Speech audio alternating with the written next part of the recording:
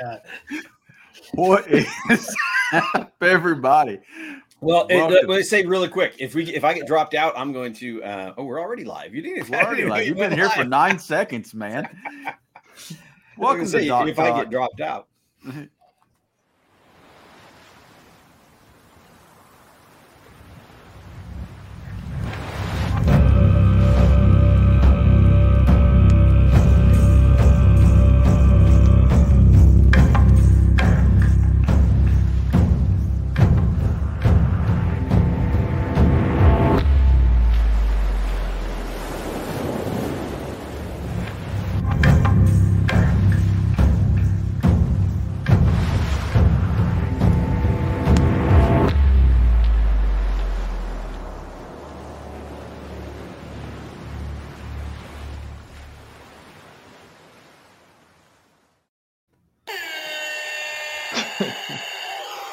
I was gonna say, is that the intro you use every night? Yeah, that's the intro we use every night. You're kind of like our cover model to Dock Talk. I didn't know if you knew that or not. I'm just going to play the entry to my show. Hell, send it over. I'll just play everybody's intro. That's a song that you can't get that out of your head. The intro to Jim's show. That song is very catchy. It is. Thank you, Brock Zeman. It's all a piece of art, and we got modeling agents going on. Jackson Kayak modeling agents. It is what it is. Everybody, welcome back to Dock Talk. I am your host. These guys are your hosts. Let's go around the room and get started here. I'm gonna let each one of you introduce yourself, tell a little bit about yourself to those who may not know who you are, and we will start with Michael. Oh, on the hot seat. Yep. Mike Fiorenza and the Texas coast. I've actually fished freshwater and saltwater, primarily saltwater, but I live right next to a freshwater lake, and Lake Conroe is 15 minutes from my house. And within an hour and a half, I've got 5 different lakes to strike. So there's a lot of water to get out there and go do. Just fish and fish and fish. So primarily Galveston, Freeport area, but I also head down south towards Dustin's area, his tournament partner, redfish tournament partner, and we fish all the way down to the coastal bend. Very nice, very nice. Leads us to, I'm gonna let Jim go next. Okay, well, I feel that's appropriate. No, he is playing.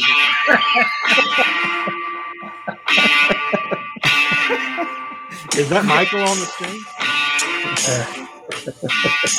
Gotta have my intro music. That would be Brock Zeman. Anybody interested in the intro to the kayak fishing show?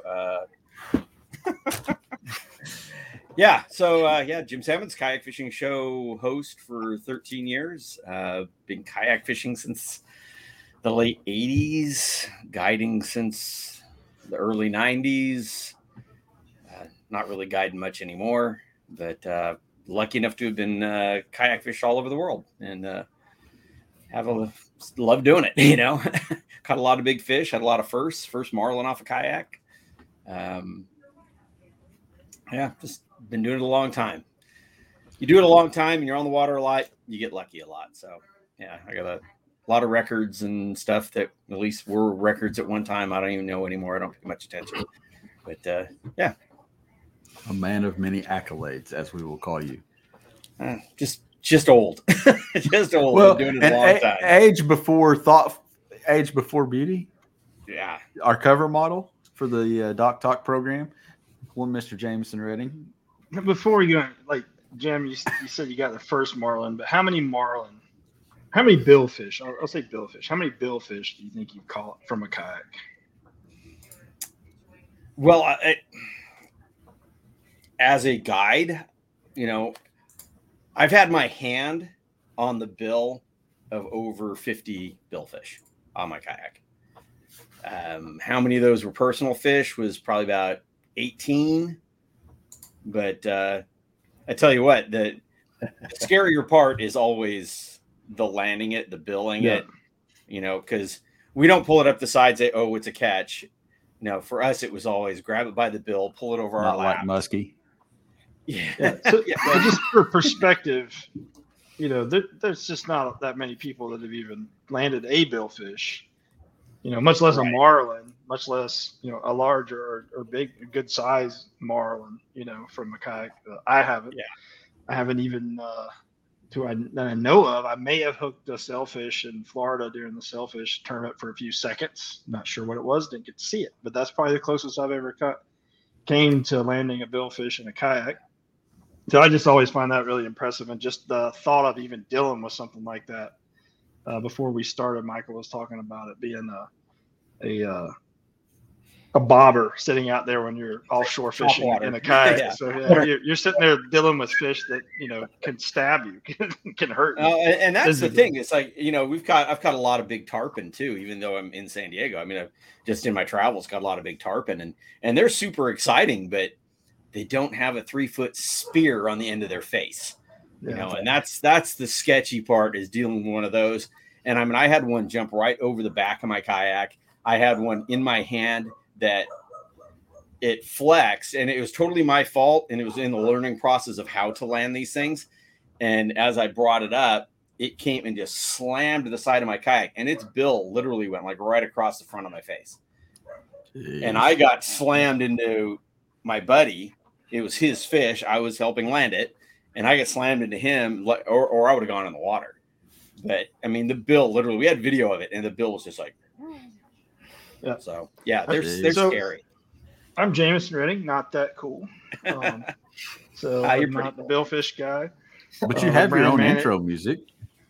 Should I? Well, I mean, yeah, you should. You should.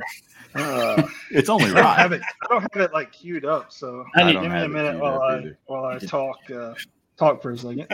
But yeah, so I'm brand manager, right? Brand manager over at Jackson Kayak, and host of the new show Road Trip Angler. So really exciting stuff there, and had a really good time the first season. We just did 4 episodes, but we're already talking about season 2 here and getting the plans together. So yep, super cool. The first 4 episodes were Delaware paddle sports,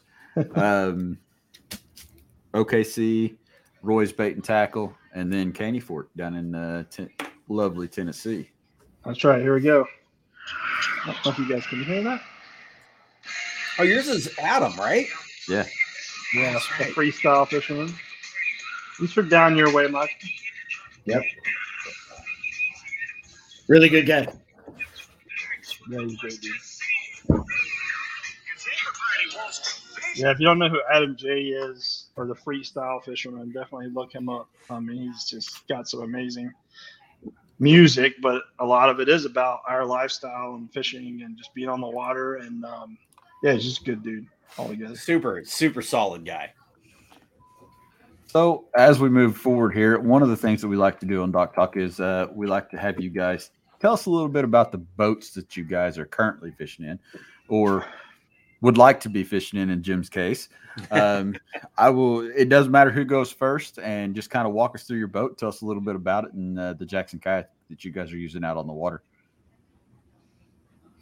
Michael, go. Yeah, Michael, go. So I'm Mike Fiorenza, and I have a kayak problem. I've got a Kraken 15.5, which is never leaving the stable. 2 Cuda 14s. I've got my 22 team boat is the U-Pick, and then I have my 21 Coosa FD. So I've kind of got it all kind of covered, and I run a Torpedo 403 and 1103. But guiding, I put clients on paddle boats. So we're out there on the Cudas, and I'm basically running the U-Pick and with the motor so that I can recover or chase if I have to.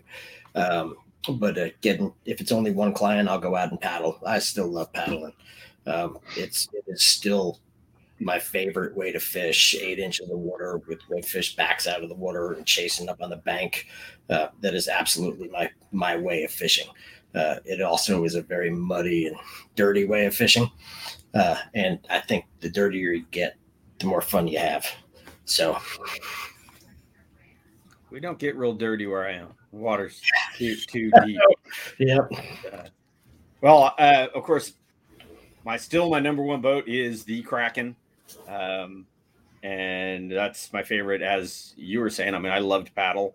Right now I cannot paddle. So I am running a 22-foot Defiance Pilot House as my boat. I've got the new NAR sitting in my front yard with a skeleton on it as a decoration for Halloween. So really looking forward actually to having that thing out on the water, because my one-time test pedaling it was such a vast improvement over the old ones. The most fun boat, at least the one as far as that I've spent the most time in for the last couple of years, has been the Blue Sky. I love fishing out of the Blue Sky. I mean, it is just fun. It's comfortable. For my bad back, being able to sit basically in a chair I'm sitting in right now and pivot and stand up and sight cast. I love the Blue Sky, and I just recently put I had dual Torpedo 403s on it, which was really cool, but it didn't function very well. It didn't steer very well. So I recently put a single centerline 1103 on it, and then I will still control it with the rudder. And that thing now turns on a dime and it motors. It's super fun. So I can't wait to actually be able to spend a little bit more time on that, because I've always loved I've done so much fishing with Jameson on the Blue Sky down in Louisiana, and it is the perfect boat for that. I think the only thing that would be better than that is to actually have a really skinny water flats boat. But other than that Blue Sky kicks butt in that environment. Yeah, for sure. Yeah, I think I'm kind of like Mike. I think I have a problem as well. And kayaks are kind of like golf clubs. And I don't golf, but I at least know that you do need different clubs for different situations while you're out on the course. And that's 100%. That's kind of where I'm at with the kayak. And so right now in my driveway, I have a Take 2 with the 1103 on it. I've really enjoyed that platform as a motorized solo platform this year. We've also used it as a camera boat quite a bit because it's just so stable and does really well with that 1103 Torpedo. I have the NAR. From a pedal standpoint, that boat is fast. Of course, the whole team, Jim was a part of it, but we had a whole bunch of input from our team at Jackson on that boat. So it's been really cool to get that boat launched and get it out there and feel the difference in the new drive and just the fishability of that boat. Michael, you were there when we kind of got to put them on the water for the first time, actually. Was down in Texas when we were down there with Dustin and Michael and a few others. And so that's been a really cool boat for me. And then I've got a couple of Kilroys out there right now in the driveway, and I use those as my lightweight throw around. Just, it's I can throw that thing on my shoulder and carry it down to the water. It's just the lightest boat really that we've ever made for fishing. And so it's a very versatile boat for me. And we don't have it in the line. We had it in the line last year as a limited run because sit insides typically don't sell as well, but it's kind of like paddle boats now, paddle kayaks versus pedals. It's just been the evolution, but there's definitely a place for just about every boat that Jackson makes if you know where to use it and find the right one. For sure. Different tools for different jobs.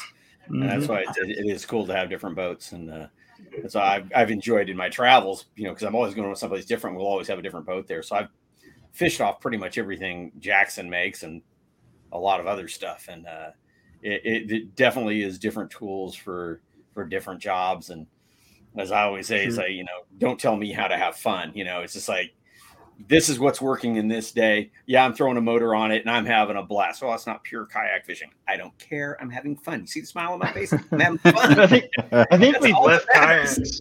The traditional definition of a kayak, that we've left that kind of in the dust. I mean, at this point, it's that's safe to say for sure.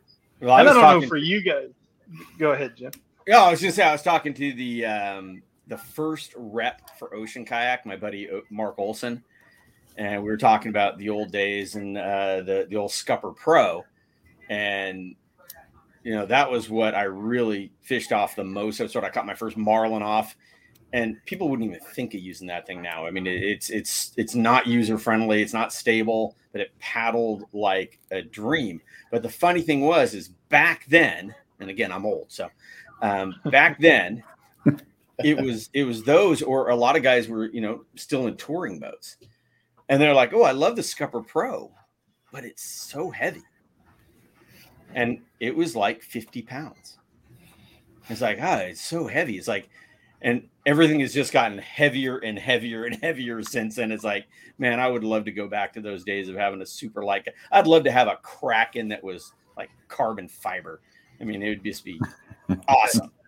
Because lightness is, as I'm getting older, believe me, man, I picking up these boats gets tougher and tougher. Bad shoulder, bad back. You start having to have trailers and stuff like that to make it easier, for sure.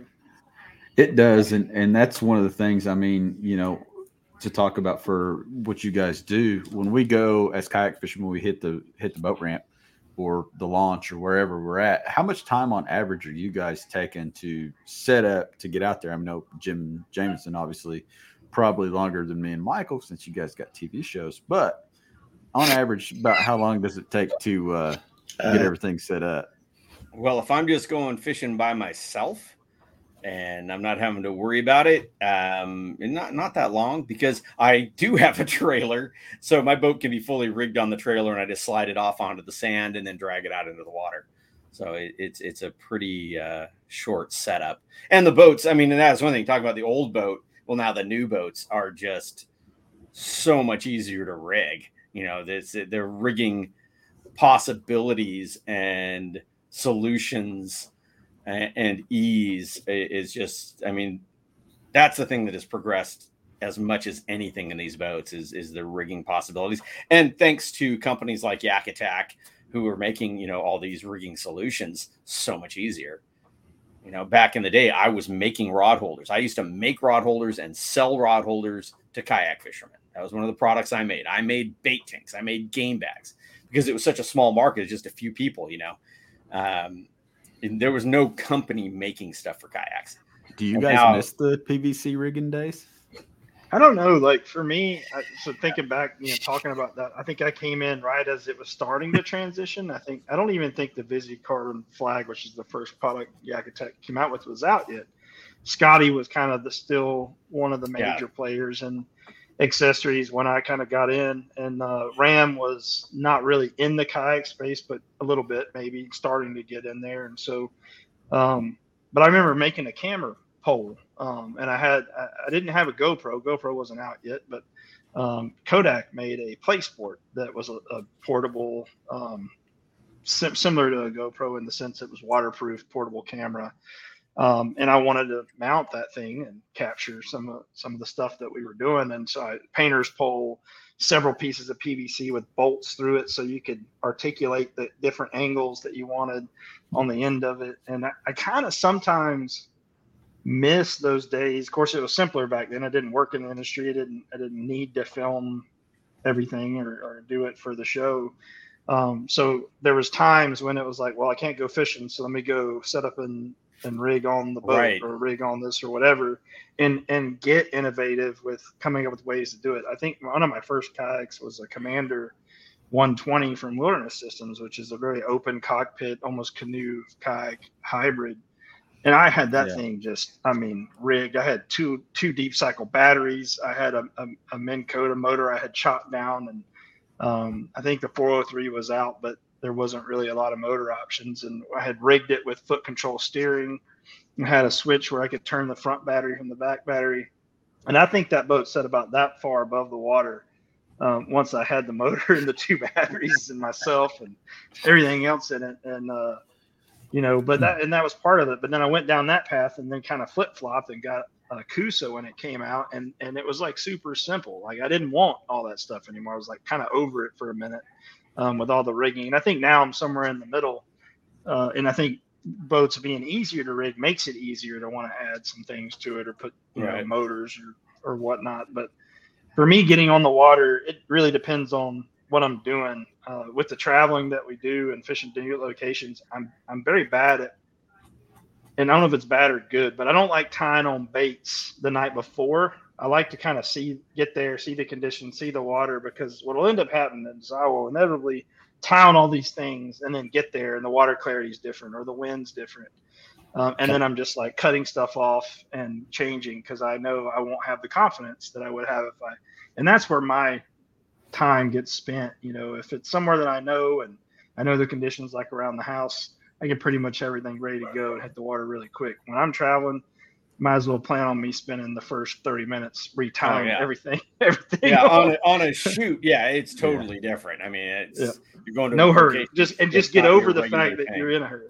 It's like, For me, I launching a boat, so I've got a flats boat, and I've learned the courtesy on both ends of this, right?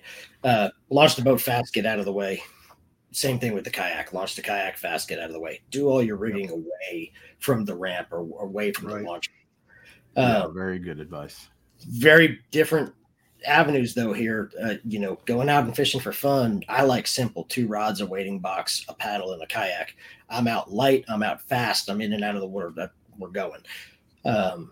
Tournament fishing is an entirely different animal. And redfish tournament fishing on the Gulf Coast down here has really ramped up in the kayak scene. We have live wells on our kayaks. So you're rigging a motor and a live well on the kayak. So like on my Kraken, I run the live well in the back and the Torpedo 403. And by the time you get it all rigged up and wheeled down to the water, you have to float the boat in order to get the wheels out from under it because there's just so much weight on this thing, and that's entirely different than just going out the back of a truck into a ditch with 2 fishing rods and going fishing. So there's 2 different, you got to be efficient both ways. Yeah. And for us, like if I'm going here in San Diego, launch from the beach in La Jolla, people are like, why do you bring so many rods? I mean, I'll bring 5-6 rods. Just like a basket. But the main thing for us is, I got a rod for catching bait. I don't want to retie. So I have everything set. So I've got a rod for catching bait. I got maybe 1 or 2 rods set up for trolling. And then I have a rod for throwing iron. And then I got a rod for throwing soft plastics. And then I might have another rod for vertical jigging. And it's just like, boom, that way it's always, because you don't know. I might be going out for yellowtail or big game offshore outside the kelp and say, the wind came in, come into the kelp, and now you're switching up and you're throwing soft plastics for calico bass, or you're bounce balling for halibut or something. So it's like, I just bring a lot of stuff. I bring too much stuff. That just speaks to the saltwater right there. I mean, I can tell you how many times I've been offshore, like even in Pensacola in the Gulf or whatever, and you're just not prepared for what you might see. Like I've been sitting there and blackfin tuna come by in a pod and they're jumping out of the water everywhere. And you're just like, you don't know what to throw because you're not thinking about that. We're trolling for kings. We're not, ready for that. So the next time you come out, you're bringing a rod, like just in case I want to have a rod ready to cast, something at that. Or like we had tarpon come through one day when we were sitting making bait in right past the surf. Bart Swab was out there. This is when the Coosa FD first came out, and we had the prototype drives, and you guys talked about them being better now than they were then. Well, the prototypes were a step even further back. This is like original flex drive prototypes, and we were identifying issues, is all I'll say. Anyway, we're not thinking about tarpon, and here comes a whole bunch of a tarpon coming through, and we just made do with what we had. But you kind of start like want to be prepared for whatever happens offshore. And I think that's when you're talking about saltwater kind of come at full circle. I just can't tell you how many times I've been even inshore and just like not like seeing something totally off the wall. Like you're fishing for reds. Here comes a big school of giant Jack Crevalle. And you're just like, well, I'm going to throw something at them because that looks fun. It's like, you don't have that happen when you're bass fishing. Like it's bass. Well, and that's what, and the beauty of the kayak, which should never be undersold, is you could be throwing bass here and have a big fish go by and you can still throw at it with confidence with a bass rod, because you're just going to get dragged. And right. I mean, I've got some line class stuff. I got a 68-pound thresher shark on 6-pound test. on my kayak and I used to tell people all the time with that is like hook 6-pound test way over there and pull on it. Now I'm not saying snap it, but you just put a bend in your rod, get yourself, and you can pull your kayak with 6-pound test. No problem.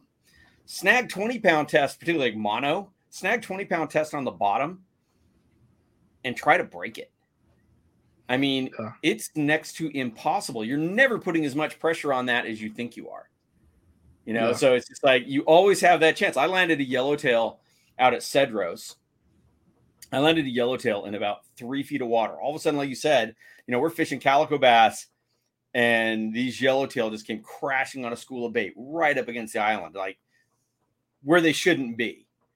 I got my bass rod through it, and I landed a 28-pound yellowtail on my little bass rod. 5 minutes after I landed that one, another yellowtail hit my heavy trolling rod. I couldn't land it. It broke me off because I was pulling so much harder, and trying to make sure I could muscle it in. It breaks me off. But the one on my little bass rod that I was being just super careful with and let it drag me around, I landed. Yeah. And that's a good topic really to get into, for kayak fishing is rods, and the different types of rods that are out there. Sometimes, like you're saying, you can really go too heavy with a rod in a kayak, wouldn't you say? I think so. It's very different. A million %. And I'll sorry if I'm taking up more of this than I should be, but big yellowfin tuna in Panama. And this fish, I got it up within about 30 minutes. I actually have the picture on the wall right in front of me. And I go to gaff this fish. It just blows up, rips the gaff out of my hand. Now, this was about a 125-pound fish. It went straight down. It kicked my butt for 2 more hours. I mean, it just wore me out. And I was using, because I thought, big tuna, I'm using a heavy tuna rod. And the next time I went, I brought a little bit shorter rod, a little bit more parabolic, much lighter rod, brought the fight closer to my body because with that really stiff rod, the fight was out here. Right. So bring that fight in closer to my body, and we were landing 100-pound yellowfin in 30 minutes. Wow. And sticking them, getting them up on the boat. And so, yeah, if you've got gear that's too heavy, it just beats you. And I honestly, I look at the guys like down at Los Busos, and all the credit in the world, those guys kill it. But sometimes I look at the gear, and it's kind of the same with I see it with guys in Hawaii. They're using just massive reels.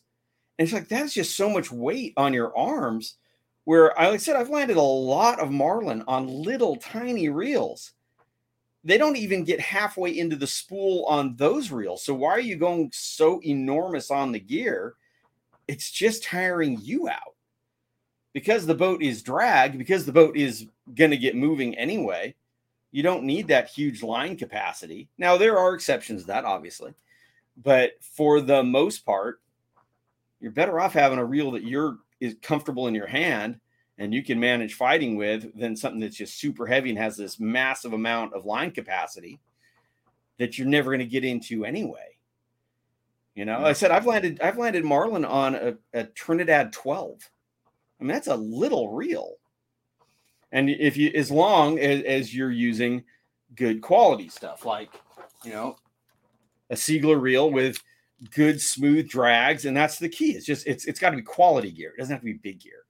Smooth drags, powerful, that'll make enough drag. No, I think that goes for even the inshore stuff. I mean, Michael, you can probably attest to this. Like in the kayak, number one, you're way more in the elements than you are on a big boat or whatever. So your gear is going to get beat up naturally. So people sometimes have the mindset, well, I'm going to beat up my gear, so I want to buy cheaper gear if I'm going to beat it up in the kayak, but it's not going to last you and you're not going to enjoy the experience. So I go the other way. I buy better gear. Yeah, and then it can take the beating that we're going to give it to in the kayak. The other thing, and this goes even technique specific. I was thinking about this the other day. When you go buy a rod now, some of them have techniques written on them, and it's like you're buying this as the chatterbait rod or the spinnerbait rod, or this is whatever. Right. But that is so subjective to where you're throwing that bait, what vessel you're fishing off of, or how you're fishing it, and what weight it is. And when you start really looking at the class of rod, whether it's medium heavy with a fast action or moderate action or whatever, like it's way different in the kayak. And that goes with line selection too. And most people throw crankbaits on a monofilament or whatever, so it's got the stretch and a more moderate rod. Well, you can get away with throwing stuff on braid that you normally would think you might need to throw on monofilament because the kayak is moving. You're not trying to bring the fish to you. Sometimes you're bringing the kayak to the fish. And that's why you can also get fish up a lot quicker. And if you have a net, now they may be a lot greener when you get them close to the boat, which is probably what happened with that yellowfin. You got it close to the boat, stuck it, and it was green because you brought yourself to it. It's such a good point, because I mean, I was in Costa Rica on the East Coast and fishing for tarpon, and the guides were just amazed at how much faster we were landing the tarpon in the kayak than the guys were from the boat. And if you think about it, if you're fighting it from a boat, you've got all the weight of that boat, and the fish is fighting against that. Where in the kayak, you literally are winding yourself to the fish. Yeah. Unless it's in a straight down situation. But when it's out there, you're winding yourself to the fish. I mean, we had that with a black marlin. My buddy said within 20 minutes ago, this is a huge fish. He goes, I can get this fish up next to my kayak anytime I want, because the fish didn't even know he was there. It wasn't fighting him at all. It wasn't until we hooked him up to the camera boat, because he had been on it for 2 hours and it wouldn't fight, and it was getting dark. We hooked him up to the camera boat. It had all that weight. The fish jumped 3 times and straightened the hook. It is so different. The gear that you would have in a kayak, and people go, it's like, well, you want a kayak fishing rod? I'm not a bigger believer in kayak fishing rods, but it's situational, and I don't believe you just need that heavy gear. I am a fan of higher speed reels specifically for that reason. Yes. What I've noticed especially in inshore with lighter rods, fishing for trout and redfish, a heavy rod, you crank down on it and they get moving, and the kayak's moving and the fish is moving and everything's going, and you've got all the slack you're trying to get out of there. Especially if you're on a drift. So I like the 7.2 plus speed reels, and I throw a lot of Shimano. So I'm up at the 8.4s now, and I found out my hookup ratios are better. I land more fish with them. I'm a big fan of the higher speed reels, specifically because we're bringing the kayak to the fish. I agree. I agree. Yeah, it is different. And I think some of those things you learn over time, and you have to trial and error it. And I don't think I own a reel that's less than a 7, 2 or whatever now. Most of mine are that or higher. Well, and I think, not to interrupt, but I think what people also need to understand is gear ratio is gear ratio. What you really want to know is line pickup. How much line are you picking up on that 7? Because I've got a reel that is 6.5, which is slower than I want anyway, but I don't like it. I mean, it's because it is so slow, because it's got a very small spool. So yeah, but I've got reels that are that exact same gear ratio that pick up a ton of line per crank. So it just depends. It's more important to know the line pickup rate than gear ratio. That's a good point, in my opinion. Yep. Yeah, I can attest too. I've had some instances with a 5.4 reel coming off a big boat, was using 5.4 reels to throw crankbaits, and slower revolution, get it down a little bit deeper. Moving to a kayak, throwing a chatterbait or something like that on a 5.4 reel is just asking for it, because you can't keep up with the fish. Right. There's just no way, especially with the boat moving. It's a nightmare. Well, have you ever thrown like big poppers? Oh yeah. In the kayak? I mean, you're throwing big poppers. You're throwing a big popper, and you can't keep up. You can't make it work because the boat is the resistance off that big popper is pulling the kayak. Yeah. So it's like you have to have that high speed reel. Otherwise you're not even going to be able to work the lure at all. I really hope that's your wife. I promise you, it's probably not my wife. I bet that's James. It might be. Yeah, it's Facebook user number 3. Facebook user number 142. That's funny. You know what? Since I met you though, Jameson, that thing has gotten a lot lighter. Oh, it's over here. Yeah, this over here. It's gotten a lot lighter. Yeah. And there's like a little one coming. This is my 4-year-old, and this is my 6-year-old. Oh, don't worry. Yeah. This is my 30-year-old. Yeah.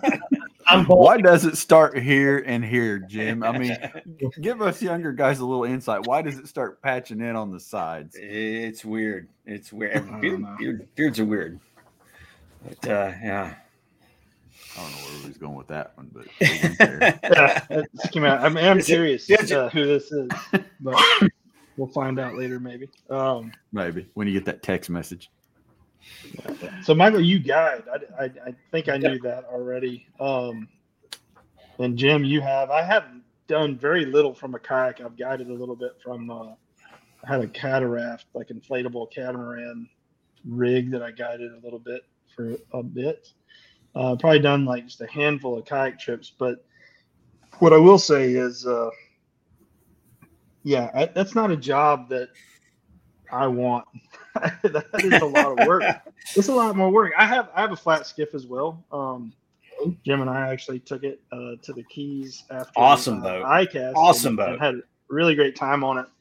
And I think it would be so much easier to put clients on that boat and take them out. But from a kayak standpoint, our friend Randy, who is a guide in the Keys, just thinking about him, even the way he thought about coming with us to guide us, he was like, oh, I don't need to bring a setup for both of you guys. We could have one setup on the boat and take turns, or we can have, a few baits. Like his mindset is so geared to every kayak having its own set of baits and its own set of rods and all that. And when we were all on the boat, he was just like, man, this is crazy. Like we just have like 1 8-weight because we were fly fishing. It's like 1 8-weight, 1 9-weight, a few flies, and we're taking turns, and it's just a different, I don't know if anyone, I know the few trips that I took, I'll put it this way, the few trips that I took guiding from the kayak, my tips were way smaller than the tips I got from the cataract, which was way easier. Like the work was way less.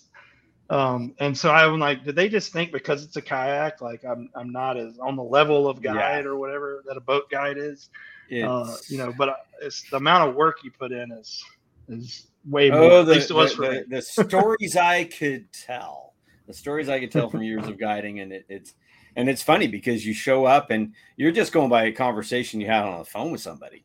Yep. Or is it just back and forth?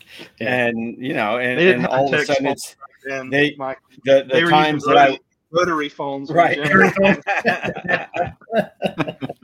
We didn't even have email, but they would misrepresent their skill level. I had guys show up down for a week-long trip in Baja, and we decided to drive down.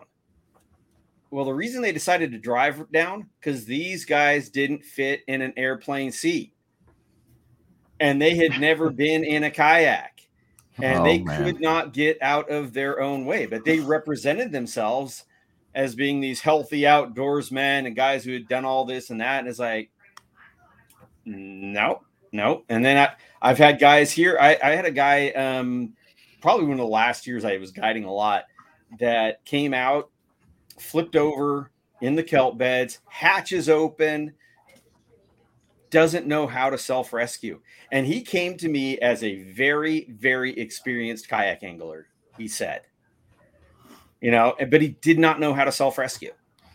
And the fact that he flipped over with hatches open, the fact that he had hatches open when he was fumbling around is like, so it's a lot of work. Yeah, I said it, but a lot more rewarding stories, I will say. I mean, there was so many great times, and I always told people in all the years I guided, I mean, I used to say I could count on one hand. It's probably grown to both hands now, the amount of trips that were just what I would say were really, really hard, that were just, and it was usually because of stuff like that, just misrepresenting their abilities.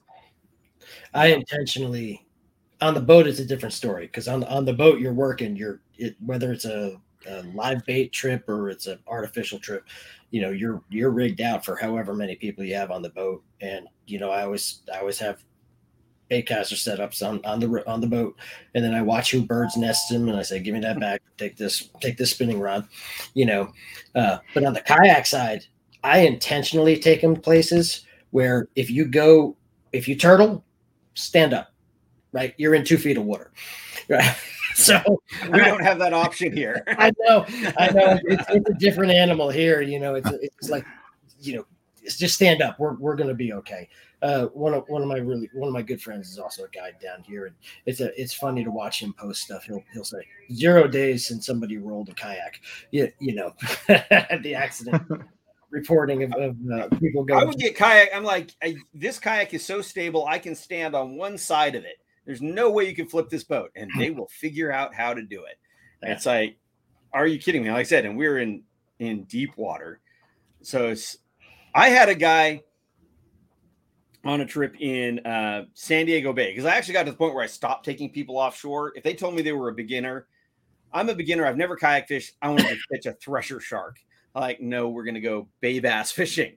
So I started everybody in the bay, and because it's nice and flat, you're not dealing with surf or swell or anything like that.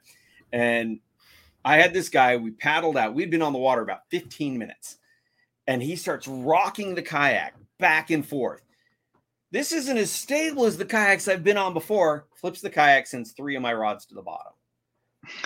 It's like, so we spent the next 3 hours throwing treble hooks and just trying to snag my rods to get them back. I go, we're not fishing until we find these rods, and did never find them. But it's like, really? It's like, the things people will do will amaze you. Oh yeah. I think the flip side of that is, when you do take someone out kayaking or kayak fishing, and everything connects. They get a fish, whatever, and they land that fish, and you just see like something click with that person, and they're like, yeah, this 100%. This is for me. Like I said, there was definitely a lot more positives like that than negatives. Unfortunately, the negatives are a lot of times are. Well, they're the ones you're going to more memorable. Yeah, you're going to remember. You're going to remember those because they're going to stand out. And I'll say that, like, that inspiring. Like I mentioned this when Chad, we were talking about the topic, and I'm going to bring it up because I have to. But for me, this is a cool experience because to be sitting on a podcast with Jim and knowing that when I started kayak fishing, I was just like trying to grab, and this is me and my personality, like anything that I'm interested in, I just watch every video. I read every article. I try to absorb as much information. Even if I've heard it 10 times, I'll look for the next article, and it drives my wife crazy. So when I first got into kayak fishing and thought about kayak fishing, I was like, where's the information at, right? Well, that was Jim's show, and was out. And I think at the time, this was early on, I think it was, you had those Game On DVDs that before the show came first. Yeah. And so I saw one of those in a shop at Grand Dover Vision Company, which is where I worked for a little while part-time trying to get into the sport, and brought one of those home, found the show was coming out, started DVRing it. So it's just a really cool thing to be able to hang out and become really great friends with Jim, and go from what led me to where I'm at in kayak fishing was realizing that, it's not about just, I want to go get in a farm pond. Like, that's why I got a kayak, was to go get in the river or access something small water or whatever. But then watching the show with Jim and then just learning from taking it out, you realize like kayak fishing can take you really anywhere. There is not, I don't think that there is a limit. If there is, I haven't seen it, to what you can catch from a kayak or where you can take a kayak. And there is no other vessel. There is no other boat, let's say, that is as versatile as a sit on top kayak is. Like, Jim's boat is not going to go on the flats that Michael and I's boat will be able to fish, right? But we can't take our boats offshore where Jim goes in his boat. But with a kayak, we can literally access both those things. Now we might not be able to get there as fast or cover as much water, but it's just, there's something really cool about that to me is that you can have this one boat that can really do it all. I mean, if you want to do it, you can do it with a little bit of effort. Yeah, and it's like people are like, oh, you take a kayak that far offshore, or you're in that big of water. And I'm not gonna lie, I feel a lot more seaworthy and comfortable in my kayak a lot of times than I do in boats. Kayaks are very, very seaworthy, and I feel very comfortable in that. But there is the bottom line that we're always saying is like, but there is a learning curve. If you're going to be a paddler, learn how to paddle, learn how to paddle properly, learn those safety things, learn how to get back on your damn boat. It's like, it's self-rescue. Right. Well, and we've all had that first day that we got in our brand new kayak and took it out for the first time, and the wind blew and it blew and it blew, and we cussed that wind. First day, I'm looking for the last day. Like, when's the day when that doesn't This happen? is true. This is true. That would be every one of my shoots. The wind is blowing. That's what Michael was probably thinking when we came down to do the road trip angler down his way. I mean, what was it, blowing 45 miles an hour one day? It was like, man, so those flats we launched at my first day down there. Dustin and I had fished a couple tournaments down there, and it was blowing like that. And that Kraken, Jim, turns into the wind. And I'm standing up, burning a spoon across the flats and realizing I'm doing 4 miles an hour, standing in the kayak, just hauling across the flats because, just what it did. Yeah. I use a drift sock on those flats because we get out there, it's so windy. You throw a drift sock out and try to slow the boat down. Yeah. The wind is not your friend. Yeah. Well, I don't think there's anything. Can be once you learn it a little bit. You learn to use that wind as your trolling motor and set yourself up. And there's a threshold. I feel like. Yeah. Well, and we've all seen the wind that comes with the Jameson Redding event. Yeah. Well, I thought it was Jim, but apparently it's both of us are Cameron. I don't know what it is. I was in Sweden. I did a Sweden trip, and we were trolling, and trolling 3 rods. So you couldn't stop. Otherwise, your lines were going to tangle. And it was into the wind. So you definitely would have tangled because you'd drift backwards. And I paddled for 6 hours straight, nonstop, didn't get a bite. And my whole body cramped up and everything. But it was one of those things. You kind of get it in your head. And I actually enjoy paddling in the wind. I love paddling in lousy conditions. I hate fishing in it, but just to go out and challenge yourself and to paddle in those kind of conditions in a good paddling boat like the Kraken was just so much fun. I mean, you just put your head down and just charge, But you got to know how to paddle. That's right. That is a skill set that even with a wide, stable boat that has a pedal drive, if something goes awry, you need to know how to paddle that thing back, right? You need to know how to paddle no matter what you're doing. Well, I hear the NAR paddles well, right? The NAR paddle. I think it does. NAR paddle's really fast. I haven't paddled. I pedaled it a little bit. It's not a Kraken for sure, but it's definitely a way more performance-oriented hull shape than, say, like our big rig was, or really even I think the Kusa. Actually, the Kusa FD paddles pretty well. But I think the NAR is even more efficient than that. And I've had to paddle it. We were in Gunnersville fishing, and we were trying to get to this way back creek that looked really good on the map. Didn't look as good when we got there, but I mean, we were in super shallow water, and anyone that's fished Gunnersville knows it's just loaded with grass. So no pedal drive was getting back there in that shallow water. Like, our bottom was almost touching the bottom plus grass all the way to the surface. So we had like 2 miles or so of paddling to do. And, I was actually pleasantly surprised on that trip that I didn't feel uncomfortable paddling that boat at all, that whole distance. Of course, we got back there and I caught like one fish like this big. I spent the whole entire time trying to get back there. But, yeah, I mean, it was course, it was nice when we got to where we could lower the drive and start pedaling again. For sure, it was nice to have that break. But I think, in to your point, Michael, like it's almost more important when you're in a boat like that to know how to paddle than it is in a good paddling boat, because you can get away with being an inefficient paddler in an efficient paddling boat.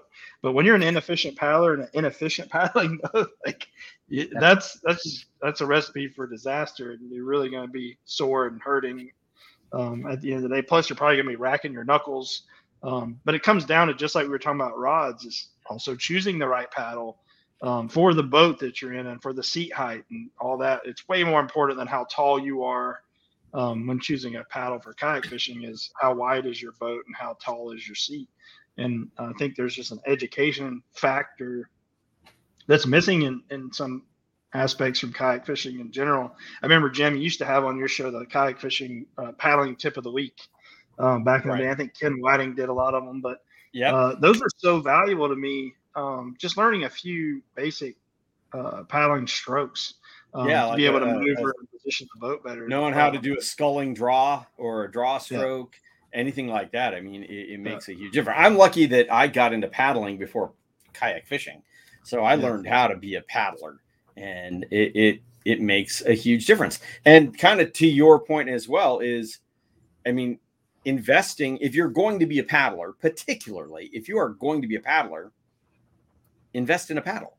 You know, that's your motor. That's going to be in your hand all day. So getting a good paddle, a good carbon fiber paddle, or at least a lightweight carbon fiber and fiberglass paddle makes a huge difference. Like, you know, I use Werner, you use Bending Branches, you know, but invest in that, because you get a paddle where the blade is just like, it goes through the water and just flexes. You know, the transference of energy is terrible. The paddles that come with Hobies are terrible. You know, you go try to paddle one of their boats, the blade just flexes backwards. So not only are you trying to push a big boat, you're doing it with a terrible mechanism. So having a good paddle to push that boat. But if you're going to be paddling all day, because it's not even just about paddling today, it's I want to paddle tomorrow too, you know, and putting out less energy and wearing yourself out less makes a huge difference. And investing in that good paddle. Yes, they're expensive. You know, my paddles are like $500, but guarantee you I have a lot more money in rods and reels sitting behind me, but the paddle's in my hand more. So, right. Two things you never cheap out on are your paddle or your PFD. Those are items, whatever it takes to be comfortable and efficient with. Well, and that can too testimony to when you go out and you're buying that first kayak, or you're looking for kayak knowledge, is to hit up a genuine paddle sports shop and don't believe everything you read on a Facebook group or the internet or the different things like that. It's very important to hit a dealership, regardless of whatever type of boat it is. Get in there and get some paddle sports knowledge from the guys that got their feet on the floor. Paddling classes are very cheap as well all over the country. Yeah. And it's you know, as a guide, I feel like if you're thinking about getting into kayak fishing and you have a kayak fishing guide in your area, then that right there, I mean, not only are you getting to go out and learn about your area and fishing, but you're also going to learn things about kayaking. So, I mean, like, there's a lot of value in doing that as well. Are you timing me out? I will just say, and you know, I prided myself on being a very good paddler. There's some kayak fishing guides, some well-known kayak fishermen who honestly are terrible paddlers. And I've watched them paddle. I've watched them teach people how to paddle. They're not good paddlers. So because you're a good kayak fishing guide, I mean, I would hope you're a good paddler as well, but they tend to lean more towards the fishing aspect. So going to a shop, like I've got a shop here in San Diego that is a paddle shop. It's all about touring boats and all that. And ACA certified paddling instructors, you know, they are going to give you better paddling instruction. Yeah. I feel, for the most part. That's for sure. You know, because you with kayak fishing guides, a lot of them, and I'm not going to say all, because there are some great paddlers also, but there are some guides out there who that's not their focus. It's teaching. I used to do a surf safety and paddle skills class. So it's to teach people the safety aspects, how to launch and land through the surf, and the paddling aspects. Because like I said, I was lucky. I started out learning how to paddle from exceptional paddlers. But not everybody is that. So like I said, it makes a huge difference. And I try to emphasize it all the time, is it really does make a huge difference knowing how to paddle properly. It's not rocket science, obviously, because I can do it, but there's just that little bit of technique, learning to use the torso rotation, learning to use your whole body, your legs, it makes a huge difference. So if you're watching this and you're thinking about being a paddler, learn how to paddle properly. And I think that's one of the reasons pedal boats are so popular, because there's no skill. Honestly, I mean, you jump onto a pedal boat and you pedal. I mean, if you know how to pedal a bike, you pedal. It's not, there's no learning curve there. I mean, I hope you learn some safety skills and paddling knowledge anyway, but you can just get in there and do this with your legs, where there is, like I said, it's not huge, but there is a certain amount of technique involved in paddling properly. Well, and that paddle can still, even with the pedals, that paddle can save you in a situation. Oh, for sure.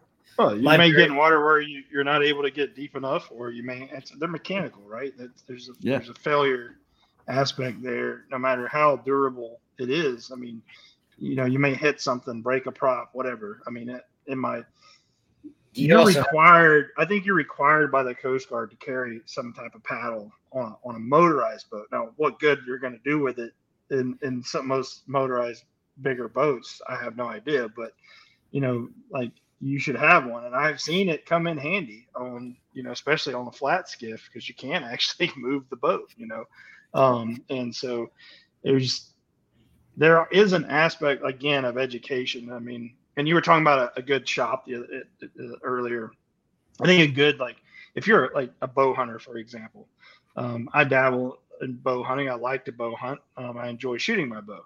I'm not going to go to a big box store to get my knowledge about what bow and what arrows are supposed to be shot, because there's a level of safety there. You put the wrong arrow with the wrong, bow and poundage and speed, you're going to end up with a busted arrow or messed up limbs on your bow or whatever. Like, so you go somewhere that you're going to trust the person telling you, hey, this is the right setup for you. I've set it up to your draw length. We've paper tuned this bow. We've picked out the right arrows, and these are the right broadheads or the weights that you should be shooting with this setup. And all that knowledge is valuable, and you're going to get that at that specialty shop.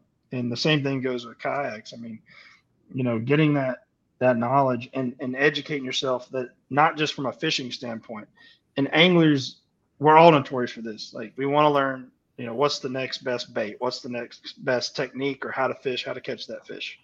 And you forget about the fact that how you're getting to those areas and how you're maneuvering your boat, or how you're controlling your boat. If you're on a big boat and you got a trolling motor, you got to learn how to use that trolling motor to position that boat properly. If you got electronics, you need to learn how to read your electronics, right, to be able to utilize them. What's the point in having a $3,000 fish finder if you don't know how to, use the different functions that it has? And it's the same thing with kayaks, whether it's pedal or paddle. You really need to understand how to utilize that vessel and how to be safe in that vessel in case it does, go the wrong way. But that goes all the way down to how you dress, the clothes that you're wearing when you're out on the water in a kayak. I mean, everything about it you really need to think about, and you extend your period on the water, and your experience is better on the water. And then you're not thinking about, man, I'm freezing to death, or I'm whatever. Like, you're concentrating on fishing instead of thinking about how uncomfortable you are. That's big, Jameson. I don't think enough people think about the clothing, and it is such a huge aspect of wearing the right clothing when you're on the water, particularly as we get into these colder months. I see guys out there wearing Levi's and boots and a big, Pendleton or whatever, or a hoodie, and just wearing all the wrong stuff, and no PFD, of course, but having the right clothing, it's really a safety thing, but just comfort wise, it makes a huge difference. Yeah. You're wearing a cotton sweatshirt and it gets wet. It's wet. It's staying wet. Get the right stuff that it wicks away the moisture and it dries quickly. It's going to increase your enjoyment on the water. But while it's doing sure. that, it's also making you a lot safer. Well, because it's not a matter of if, it's a matter of when something happens. So that's huge. That's big. And there you go with your float plans and making sure you have a way of contacting somebody. I can tell you that I've been stuck in a marsh where the water drained out and come back out and go, oh crap, I've got like 200 yards to drag this kayak to float. That's a terrible feeling. That mud is waist deep, and you do that once and you learn a whole lot of skill sets about stuff like that and what not to do again. Right.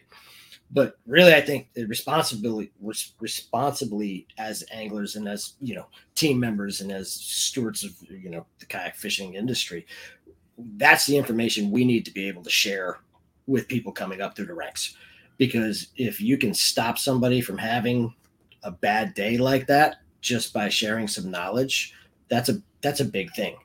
And, doing it with the guide thing and doing it with writing and doing it with talking to people at these shops and getting involved is it's what we do. And it's not a matter of just that. It's, as I always said, it for people who are trying to set themselves up in a position where people are looking up to them or trying to take advice from them.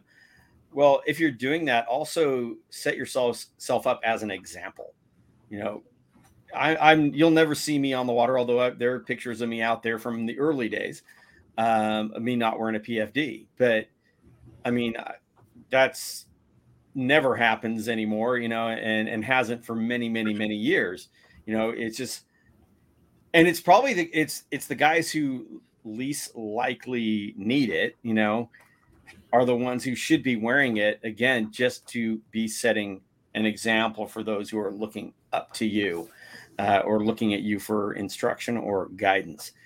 Because like I said, you see these guys in certain areas and they're young strapping guys and they're bulletproof, but I mean, let's face it, guys die doing this sport every year. No. And in because Michael's they think they're case, bulletproof, he's in like he said earlier, you're in 2 feet of water sometimes, but sometimes you're in mud, sometimes you're crossing a channel. And the thing is, like when you're posting pictures or videos or whatever out there, no one knows how deep the water is where you're at. Like you said, Jim, you're setting an example. And I know we've kind of hijacked this, Chad. You got 3 very passionate people about safety and good knowledge and learning the sport. So we kind of moved away from fishing talk into things that we're all obviously passionate about. So this is fishing talk, especially as we're heading into fall and the temperatures are dropping everywhere. This is the kind of information that I think is important for people, especially new people coming into the sport. If they stumble across this and find it and they listen to the whole thing, then they're gonna walk away with a little bit of education. I think, for us at Jackson Kayak and this Dock Talk thing, and that's what we want. That's what we want the show to be, whether it's fishing, paddling education. It's a plethora of knowledge from a plethora of individuals. Yeah. Well, I just know for me, if I look back at my short career so far in kayak fishing, the things that have been the most impactful have been not the learning more about the fishing techniques, right? Like they've been impactful. I've caught more fish and became a better fisherman. But the things that have been really impactful that have made me a better fisherman, if I really think about it, a lot of them have to do with being able to maneuver my boat properly or maintain my boat position. That's huge and that doesn't matter if you're in a big boat or a small boat or a kayak, a canoe, whatever. Boat position is probably one of the biggest things when it comes to catching fish, because if you're not in the right place and casting in the right area, then you're not catching fish. Like you got to be able to maintain boat position and just being safe and comfortable, like knowing that I have the confidence in my gear to keep me dry or keep me cool when it's hot and warm when it's cold and safe when I'm out on the water.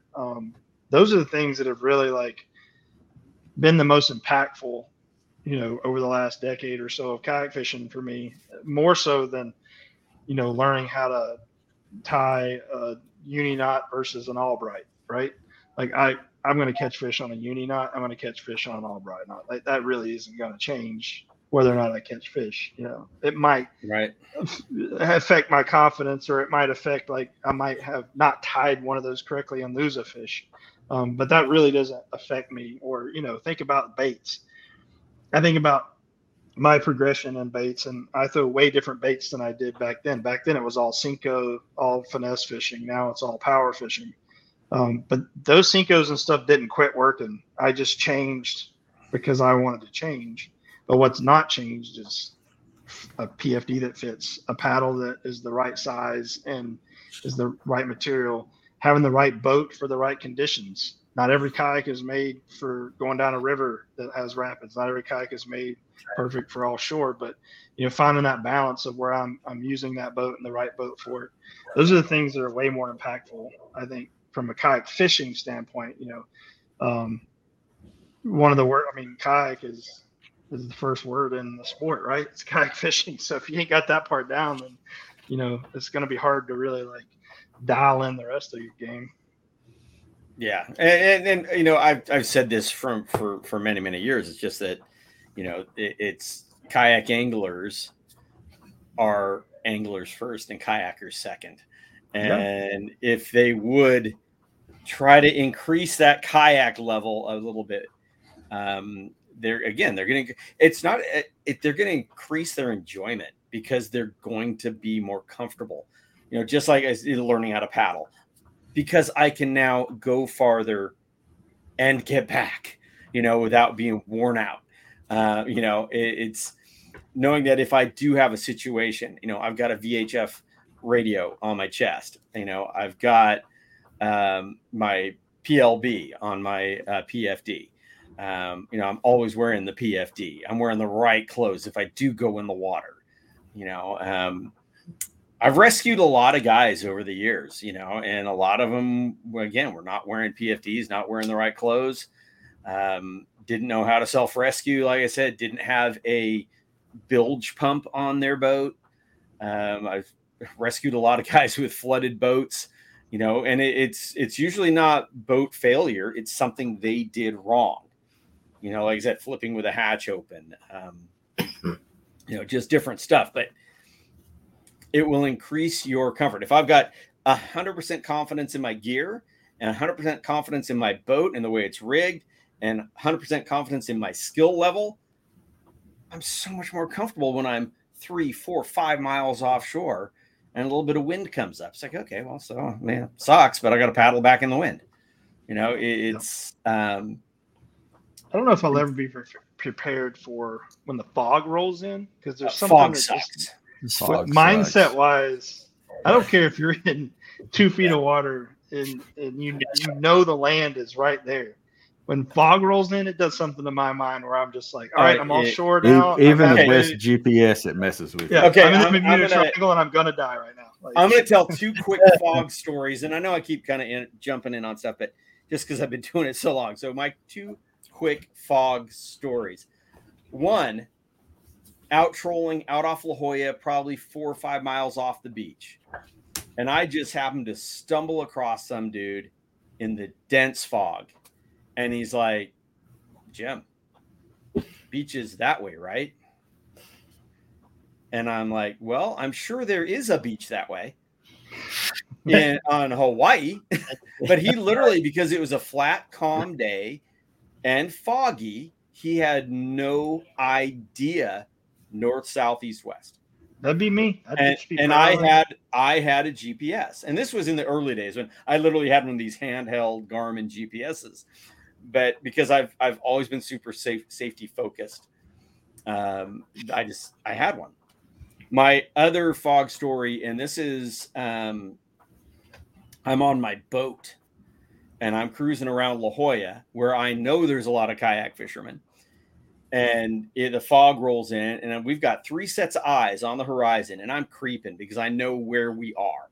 And I know there might be kayakers around. And all of a sudden, these 3 kayakers come out of the fog like 20 feet off my bow. All on gray kayaks, wearing black clothing, and not a single one of them had a headlight or a PFD, anything bright on them at all. And that's when I really learned how invisible we are on the water. You add a little bit of swell to that, and you're down in a trough. You are 100% invisible. So, guys, make yourself visible. When the fog is the worst, but even on any day, make yourself visible. Probably the most uncomfortable I've ever been in the fog was actually waiting 200 yards away from the boat. And I'm throwing a 7-foot rod and I can't see past the end of the rod tip. And you hear a boat motor coming in and you're like, okay, we're going to see what happens. That's an eerie feeling. I've had that happen in the kayak. Had a boat motor coming through the fog and you're like, I hope he's a little further out than he sounds like. That's right. Well, we've all seen the videos of guys having too close of interaction with boats on their kayaks on perfectly clear days. Right.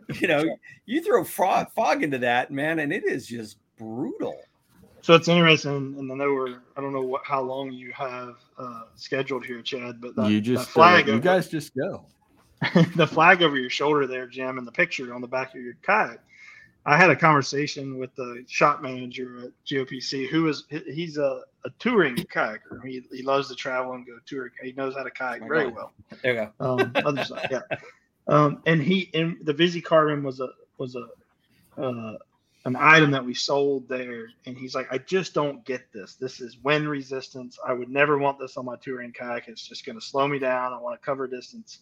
And I go, think about it though for a second. Kayak anglers go out to a spot where they want to fish, they stop paddling, and now the only thing, they're just sitting still. And typically those spots are on points of lakes or in creek mouths or something where boats are probably running around wide open, and we're not, our paddle's not up in the air, our paddle blade, which is why you see a lot of brighter paddle blades, why I like a brighter paddle blade, because that will be the most visible thing usually when you're out there and you see kayaks. It'll be that paddle blade going up and down. Or even like your clothing, you wear brighter stuff.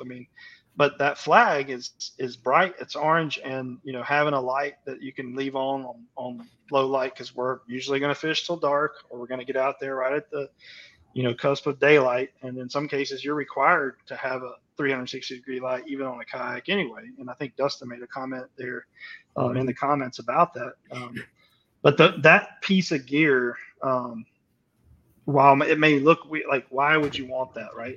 You're slowing yourself down. It's wind resistance, more gear to take.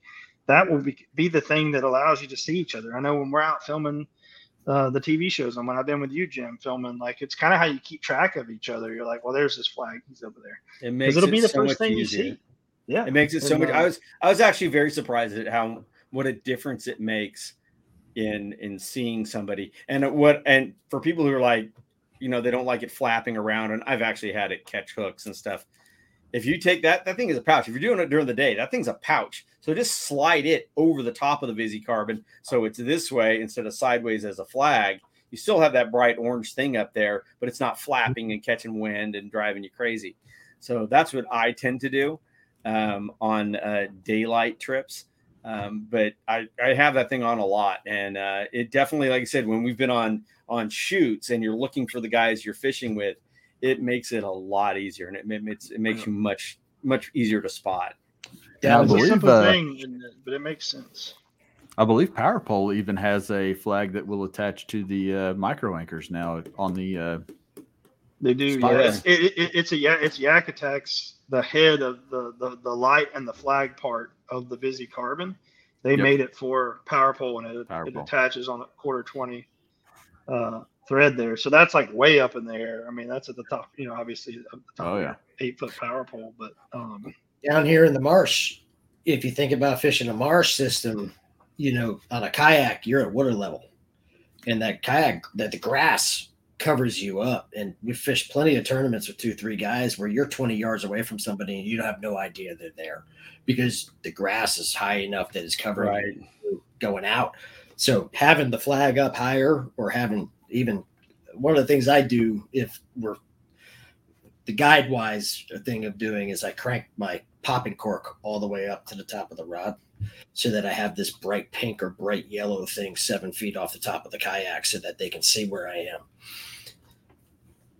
Yeah. I can't tell you how many times my camp in Louisiana where I've seen a boat go by and all you see is the power pole like sticking up, it's like because the grass like you're talking about where you're just like, where's everybody at? Yeah, and you watch some of these videos of guys just ripping through channels and stuff in a skiff or an airboat or whatever, and it's like they're going to be on you quick. So anything that can help you. That airboat comment, I was thrown out of my kayak a couple of years ago in the marsh. It was duck season. I ran the 403. I was 6 miles out in the marsh. And I heard that airboat fire up, and I went, "Oh no!" Like I'm in an 8-foot wide slough, and he's real close. And he came around the turn, and he saw me, and I had already moved to the bank, and he went up on the grass, and when the wake and everything threw me right out of my kayak up onto the grass. I mean, I didn't go swimming, but I went up into the grass, and he circled around to find me to make sure I was okay. And when he shut down next to me, he was like, "Holy shit!" I mean, I've never seen a kayaker back here, and I'm like, we're all over the place, right? I mean, literally, we're all over the place. And like to Jim's point about not seeing until you're on top of another kayaker when you're in the boat, that perspective, you have to understand that as a kayaker and know what kind of situation you're putting yourself into. Always assume you're not seen. Correct. Well, and to that guy, like, I mean, the airboats, why would he not be flying through there? He probably knows it like the back of his hand. And a lot of times on the flats, I mean, this Texas is known for this. You come off step, that's where you stay. Like you get on plane, and you got to stay on plane, to make it off that flat, or absolutely or have it because you're not getting back up once you come off. And it's the same thing in Louisiana. I've been down there at my camp, and the wind blow hard out of one direction for a day, and then there's no water left. And you look down on a place that you normally have water, and you're like, well, if I stop now, this is where I'm going to spend the rest of the day. And so wait, the wind blows in Louisiana? Yeah, I think it blows everywhere that we go. Absolutely. Every time I've been. Yeah. We still caught fish, though. Can't say still one of the cooler places I've been. I mean, if you haven't been down there, guys, get down to Pack. It is an amazing destination. That's for sure. I'd love to get back. If they stop getting hit by hurricanes all the time, that'd be awesome. Hurricane Jameson. I'll bring it. Oh man, let's see here. Well, guys, we've been an hour and 17 minutes and counting. So I guess I'll let you guys go if you want to. If you want to keep going, we'll keep going. But so big thing, Dock Talk. You guys have taken the Dock Talk challenge. Tell everybody where to find you on social media, and thank the sponsorship people that you want to thank, and shout out to whoever. Go, Mike. You can find me on Instagram there at Mad Fiorenza, or the guide service at Shallow Works, WORX. And big thanks to Jackson Kayak, obviously, being on the team and being with everybody and learning from everybody and being part of the JK family is huge. Anglers Anonymous here in Texas, and Fish Hide Sportswear, Salty Dog Hat Company, Red Tail Optics. We've had a lot of fun with all of these. Kaden Lures as well as one of my lure sponsors. And it's been a blast. Super fun. Yeah. Jameson. Well, you can find me. We blowing up. Let me get my pad out now. That's right. You guys comfortable? No, there are some. I just start looking around my room. You guys just play some music if I talk too long here. But definitely find me at Jameson Redding on Instagram. So it's really complicated. Jameson Redding or Jameson Redding Fishing on Facebook. The new YouTube channel is just launched, and that's the Road Trip Angler. So you got to find that. And then, sponsors. There's a giant list of great companies that have helped me. Obviously, Jackson's been the biggest part of this entire lifestyle change that I made about 10 years ago or whatever. But yeah, so many branches, NRS, Cigar, Gemini, both love throwing the Cigar. Deck Systems has come on board. Yeah, I mean, the list goes on and on and on and on of great companies that have been blessed, honestly, with great support. So if I didn't name you, don't get mad. I'm just trying to give Jim all the hour and a half long that he needs. I don't have a show. Yak Attack. We can't not think Yak Attack. Yak Attack has been a great sponsor. Yeah. They're one of the oldest ones. Ballast Point.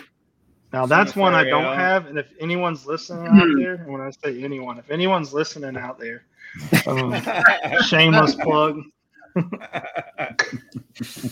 Well, I am not only plugging Ballast Point, but also my Padres, who have made it into the postseason. Yes, which they haven't done in a long time. So welcome to October baseball. Yeah, I am not super confident, but fingers crossed. So you can find me at the Kayak Fishing Show with Jim Sammons on Facebook. I have no idea what I am on Instagram. Kayak Fishing Show. You're the Kayak Fishing Show. I know. The Kayak Fishing Show. I tagged you the other day. Gosh. Kayak Fishing Tales on YouTube has hundreds of videos, a lot of episodes of the show, all that stuff. Most of them are in black and white, but yeah, silent. They have no sound. They're back in the silent movie days. Mime and fish catches. Yeah. So that's where you can find me, of course. Great sponsors like Jackson Kayak, Cigar, Siegler Reels, which is an awesome made in America company, and great people, which is as important as anything. Like I said, Yak Attack, Naqua, Maui Jim Sunglasses. All these companies have been with me for a very long time. Probably one of my oldest sponsors, Standard Horizon, VHF radios, Ray Marine. My electronics, and they've been really good to me. So a lot of great literally are looking around the room right now. Like I do. I literally I've always got something laying here. It's like, let's see. Here's my Naqua battery. Just set them all up on the desk so you can remember. We'll go back to my Siegler reel. Yeah. There's so many great companies that have supported the sport of kayak fishing. I think it's really cool to see now. We were at ICAST this year, Jim, and you look back like 6-7 years ago, you didn't really see kayak fishing that much as far as being represented at ICAST. But now you can't walk around the show and not see a picture of a guy on a kayak fishing or a video that has a kayak fisherman in it. Or and any kayak fishing in their catalogs. Yeah, it's I mean, I can go back to, and obviously again, because I'm old, when I was with Ocean Kayak, Johnson Outdoors was at ICAST for Minn Kota and whatever, Humminbird and all that. And we could not get them to put a kayak in the booth. It's like, kayak fishing was just really getting going. They sold Ocean Kayak. Ocean Kayak was a Johnson Outdoors brand, and they wouldn't put a kayak in the booth, and there was no kayaks at the show. And you fast forward to now, and there's a lot of kayaks at the show. A lot of kayaks that shouldn't be at the show, but there is a lot of kayaks at the show, and a lot of companies geared, on the periphery. Making the accessories and the stuff that they're trying to gear towards kayak fishing.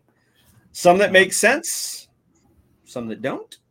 Well, and shout out to a the lot ones of cool stuff. Believed in it since the beginning, even down to the paddle sports brands like Branches or NRS that has specifically made stuff for the kayak angler, not just I know in some cases it may be as simple as putting a tape measure on the paddle. Man, how many times have I used that tape measure on my Branch paddle? Like, it's just, the fact that they're thinking about us. And so I have to say, appreciate that from not just the personal support, but the brands that have supported the industry that have helped. Yeah, the industry in general it's been amazing, and it's grown so much, and that's what's made it as able to do this, how the sport has grown to now they're really, back in the day, there was this kayak and there was that kayak. And now there literally is a kayak for everybody. There's not too many people you can say, I can't find a kayak that's going to work for you. There's a kayak for everybody and for every application and different types of water. And that's one of the things that's super cool of how this sport has grown over the years. For sure. Absolutely. You're done, Jim. Shut up.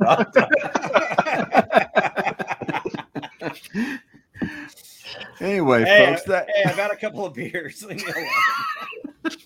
Jim, you're welcome back anytime you want to come. We enjoyed having you on Dock Talk. Same to you, Michael. Jameson, Thank you. as always. Not so much. Yeah.